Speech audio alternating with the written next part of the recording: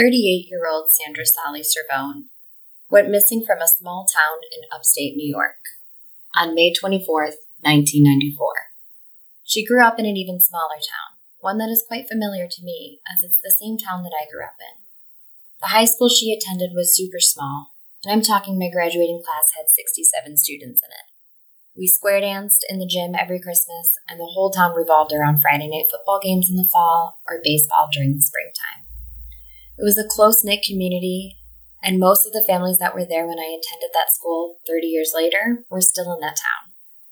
Growing up in Oakville, New York is a quiet existence, surrounded mostly by farmland, crops, livestock, and not much really happens there.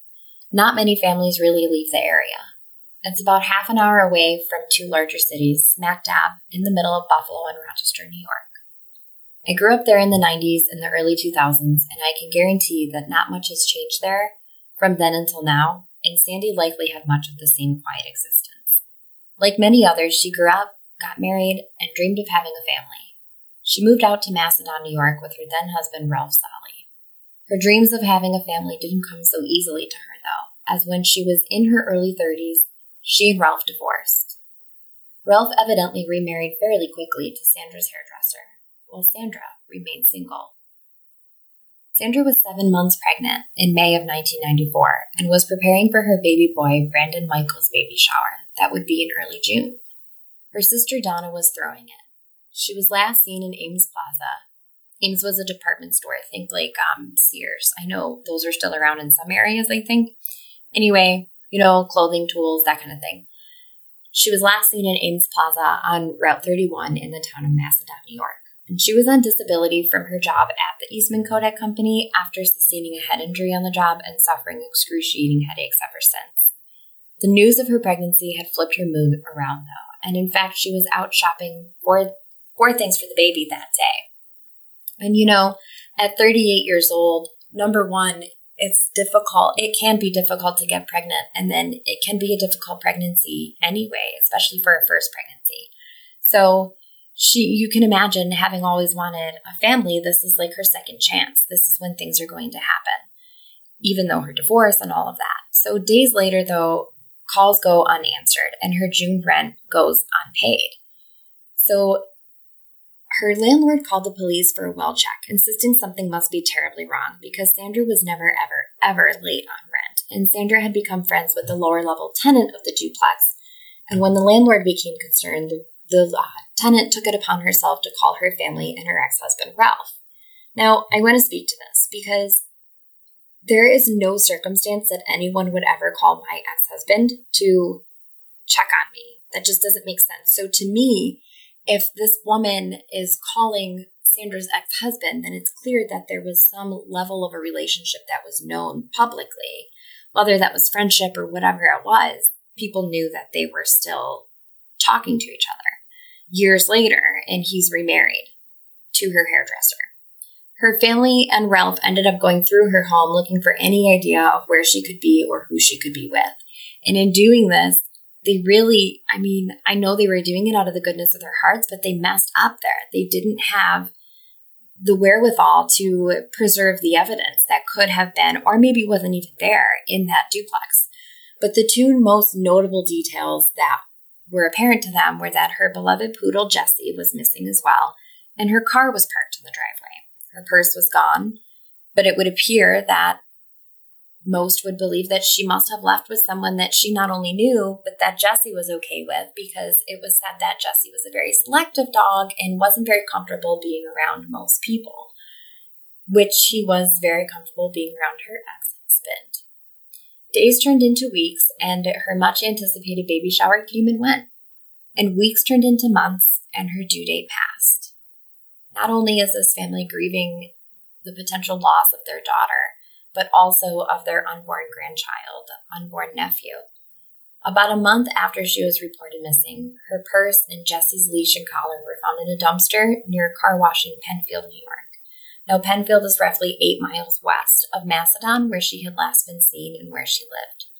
Her credit cards were used in an amount of about $1,000, and when police traced their use back to 4 individuals, it actually was a dead lead very quickly. It was concluded that these cards were found by a young boy and they were given to his parent, and that parent took it upon themselves to give them to a friend. I don't know if this was just to use them and it wasn't like a good thing that they were doing, but they were taken and they were actually used by these people. So the cars were found in the city of Rochester, a bit farther west than Penfield. And the theory is that those responsible either drove to the car wash to ditch the items or that they went there to wash away any evidence and conveniently ditched the items while they were there as well. I do see two people at the car wash. I feel that it's a man and a woman. Throwing it back now, what I see when I hear car wash is the kind with like the large hoses hanging from the ceiling and a spot on the wall to pay and activate the hose, and then the soap that you manually wash your car in a large garage type thing. So it's not like today with those automatic car washes, right? With all the pretty colorful bubbles and like you're in there for 10 minutes and you come out and you've done no work. You've sat on your phone, Instagramming, whatever, and your car's clean. This is when you used to have to spray it down yourself. It just wasn't in your own yard. So I'm seeing a man meticulously spraying down and detailing the outside of the car, like really putting some focus on the tires, which didn't make sense to me quite at first. But as I felt farther into the case and as I researched more, it made total sense because it really felt to me that he was getting dirt and mud off of the tires, more so than he would have been if it were just driving around town kind of thing. And as the male is cleaning the vehicle, the female takes the purse off to what I think is on the right of the property and ditches the purse and the leash and the collar in the trash. Being that it was a month later when the items were found, no evidence could be collected from the scene. I mean, think about it. They're at a car wash. Even if there's only one stall at this car wash, you've been running soap and water for over a month there with multiple vehicles in and out. Any evidence that could have been left there was completely tainted. So now we've lost evidence in Sandra's home, as well as where the purse, leash, and collar were found. Why were the credit cards so far away? Most of you have probably already put two and two together and figured that out, but they were dropped in the city knowing that someone would find them and use them, which could throw police off their trail. I do not believe that anything of Sandra's ever touched Ralph's property, like his home. I think his physical property, like his car, maybe it did. But I don't think that the detective who was on this case pro bono, Detective Ingram, believes that Sandra was ever actually on his property either. Detective Richard Ingram actually took notice of the case and was dissatisfied with how little attention her case was getting while they were looking for another little girl who went missing in the Rochester area. And Sandra's case wasn't getting any attention from the media really at all. So Detective Ingram took it upon himself to work the case pro bono and has been working on it for over 2 decades, close to 30 years now, honestly.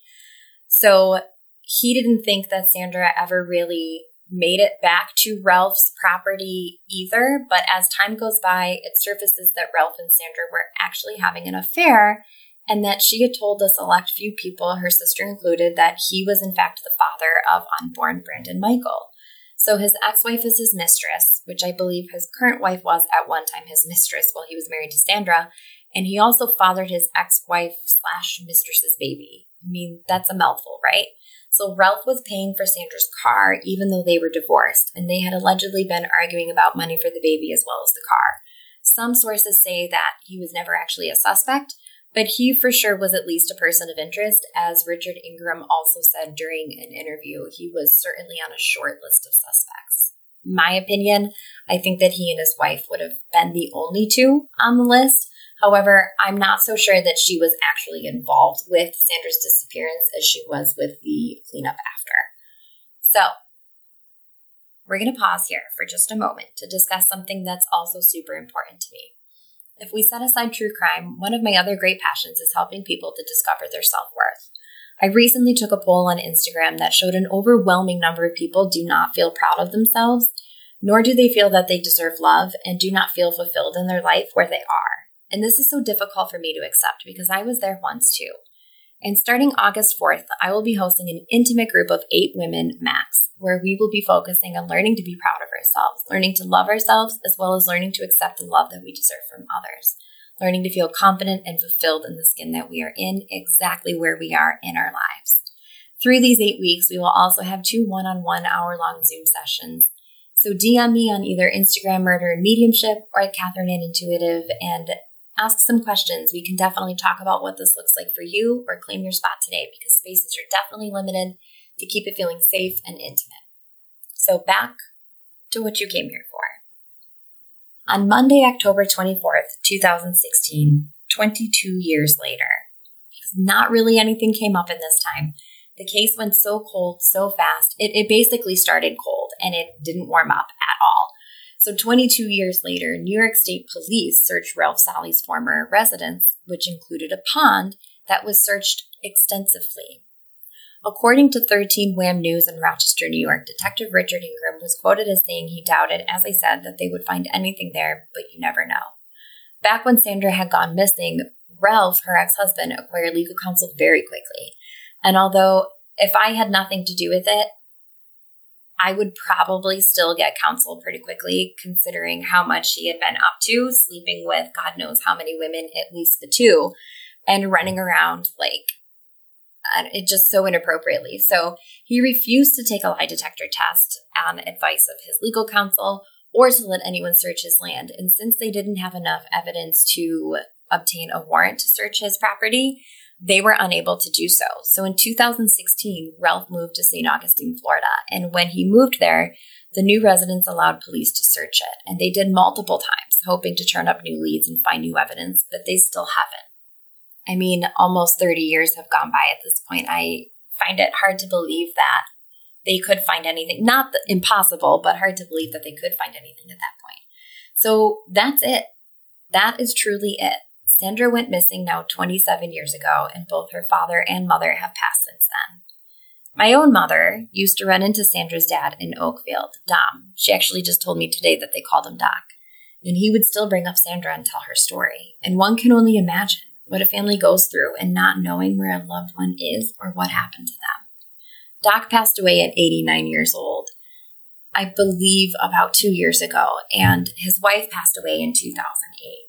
And he would frequently tell my mom how sad it was that his wife never knew what happened to their daughter, and neither did he.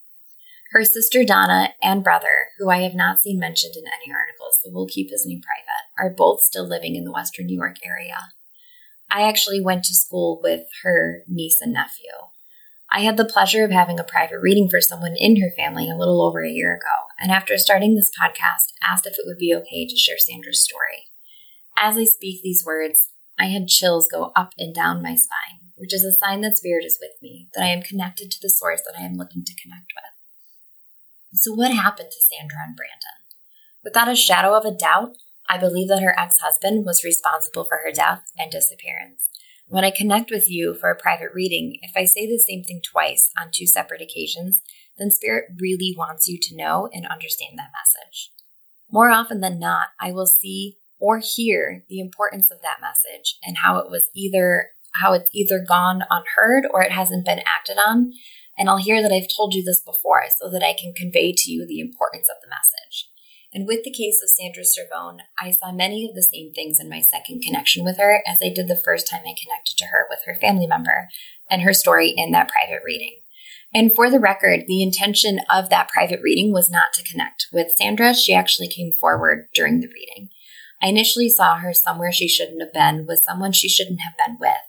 And at the time, I didn't know that she was pregnant with her ex-husband's baby as his mistress. However, Ralph gives me the feeling that he could manipulate her into just about anything, and he had a hold on her. And while their relationship was rocky, I believe it was his promiscuous nature that forged their divorce, and his persuasive nature that allowed their reunion as secret lovers. It is my belief that Ralph and his wife at the time were interested in eliminating some chaos from their lives. I do believe that his second wife was very aware of what had happened, though I do not believe that she was present at the time of Sandra's death. I think that Ralph was alone, and after letting his wife know that he, quote, took care of it, they then disposed of the purse, credit cards, and cleaned the car. So by the time it came to his ex-wife, the knowledge that it had been, quote, taken care of, I do believe that her body had already been disposed of, for lack of a better way to say it. Sandra was taken, in my opinion. I was first seeing out to the woods, which felt so cliche to even say out loud, but it felt like it was in absolutely the middle of nowhere where you would come off of a main road, like a main intersection, out in upstate New York and you're going to go almost onto like a dirt road, and you're going to take that dirt road way far back into what would be like a hunting area. And when I was sharing this, I often share show notes with my mother before I publish an episode. But when I was seeing this, she asked, well, how would no one have found her if she was buried out in the woods? Wouldn't they have seen disturbed land? And it dawned on me, Mom, this was like June. This was May, June. No one was hunting there. Deer season doesn't start until like November, I think, right? And there's nothing that's really being legally hunted during this time of the year. So you would have a lot less traffic back there, I bet. Especially if it's someone's private property, or even if it's land that's like leased to hunt on. You're not going to see people out there unless it's hunting season.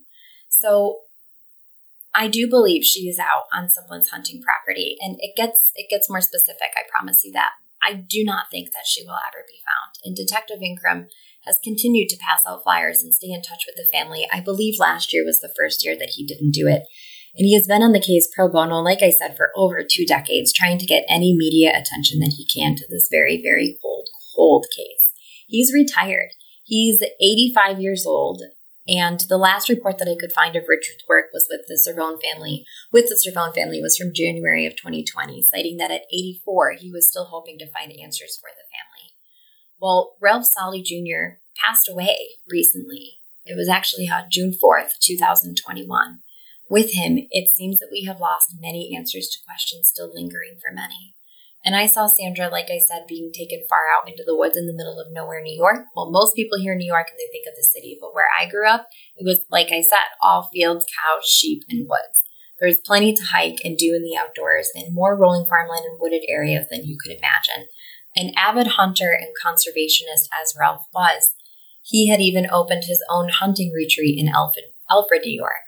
And she's buried out in the woods in an area, I believe out in Alfred or very nearby, that he later owned as part of his hunting camp property. And he was able to make her disappear without a trace, as hunting was second nature to him. And for those of you who aren't familiar with hunting, I know when you grow up in a small town, you tend to, during deer hunting season, see deer just strung up in people's yards, hanging from their garage, doing whatever it is that they do to let everything come out of it, and et cetera, et cetera. I don't want to go into too much detail. I did not grow up in a hunting family, thankfully, because I don't think I could stomach it. But I do know that the cleanup, I mean, they were pretty efficient. If you were an avid hunter, you were also good at cleaning up what you did. And I think that it's safe to say that he knew how to be cautious and that he was fully planning on getting rid of her when he took her with him. And I think he did it immediately, and that was that. So Sandra would be 65 today, and her son, Brandon Michael, would be about 26, 27. So much was taken not only from her and her unborn child, but from her family as well. If you know anything about the disappearance of Sandra Solly Cervone, then please call the New York State Police at 585-279-8891. And if nothing else, share this episode. Check out the Trace Evidence podcast, who also covers this. Read any interviews that you can get your hands on and share her story, because it's just so unnerving and so sad to think about this person who is out there with her unborn baby and her family never got to say goodbye. So bring her sister and brother some justice. Bring the rest of her family some justice, and do what you can to keep her story alive. And with that, my friends, I will catch you next week on Murder and Mediumship.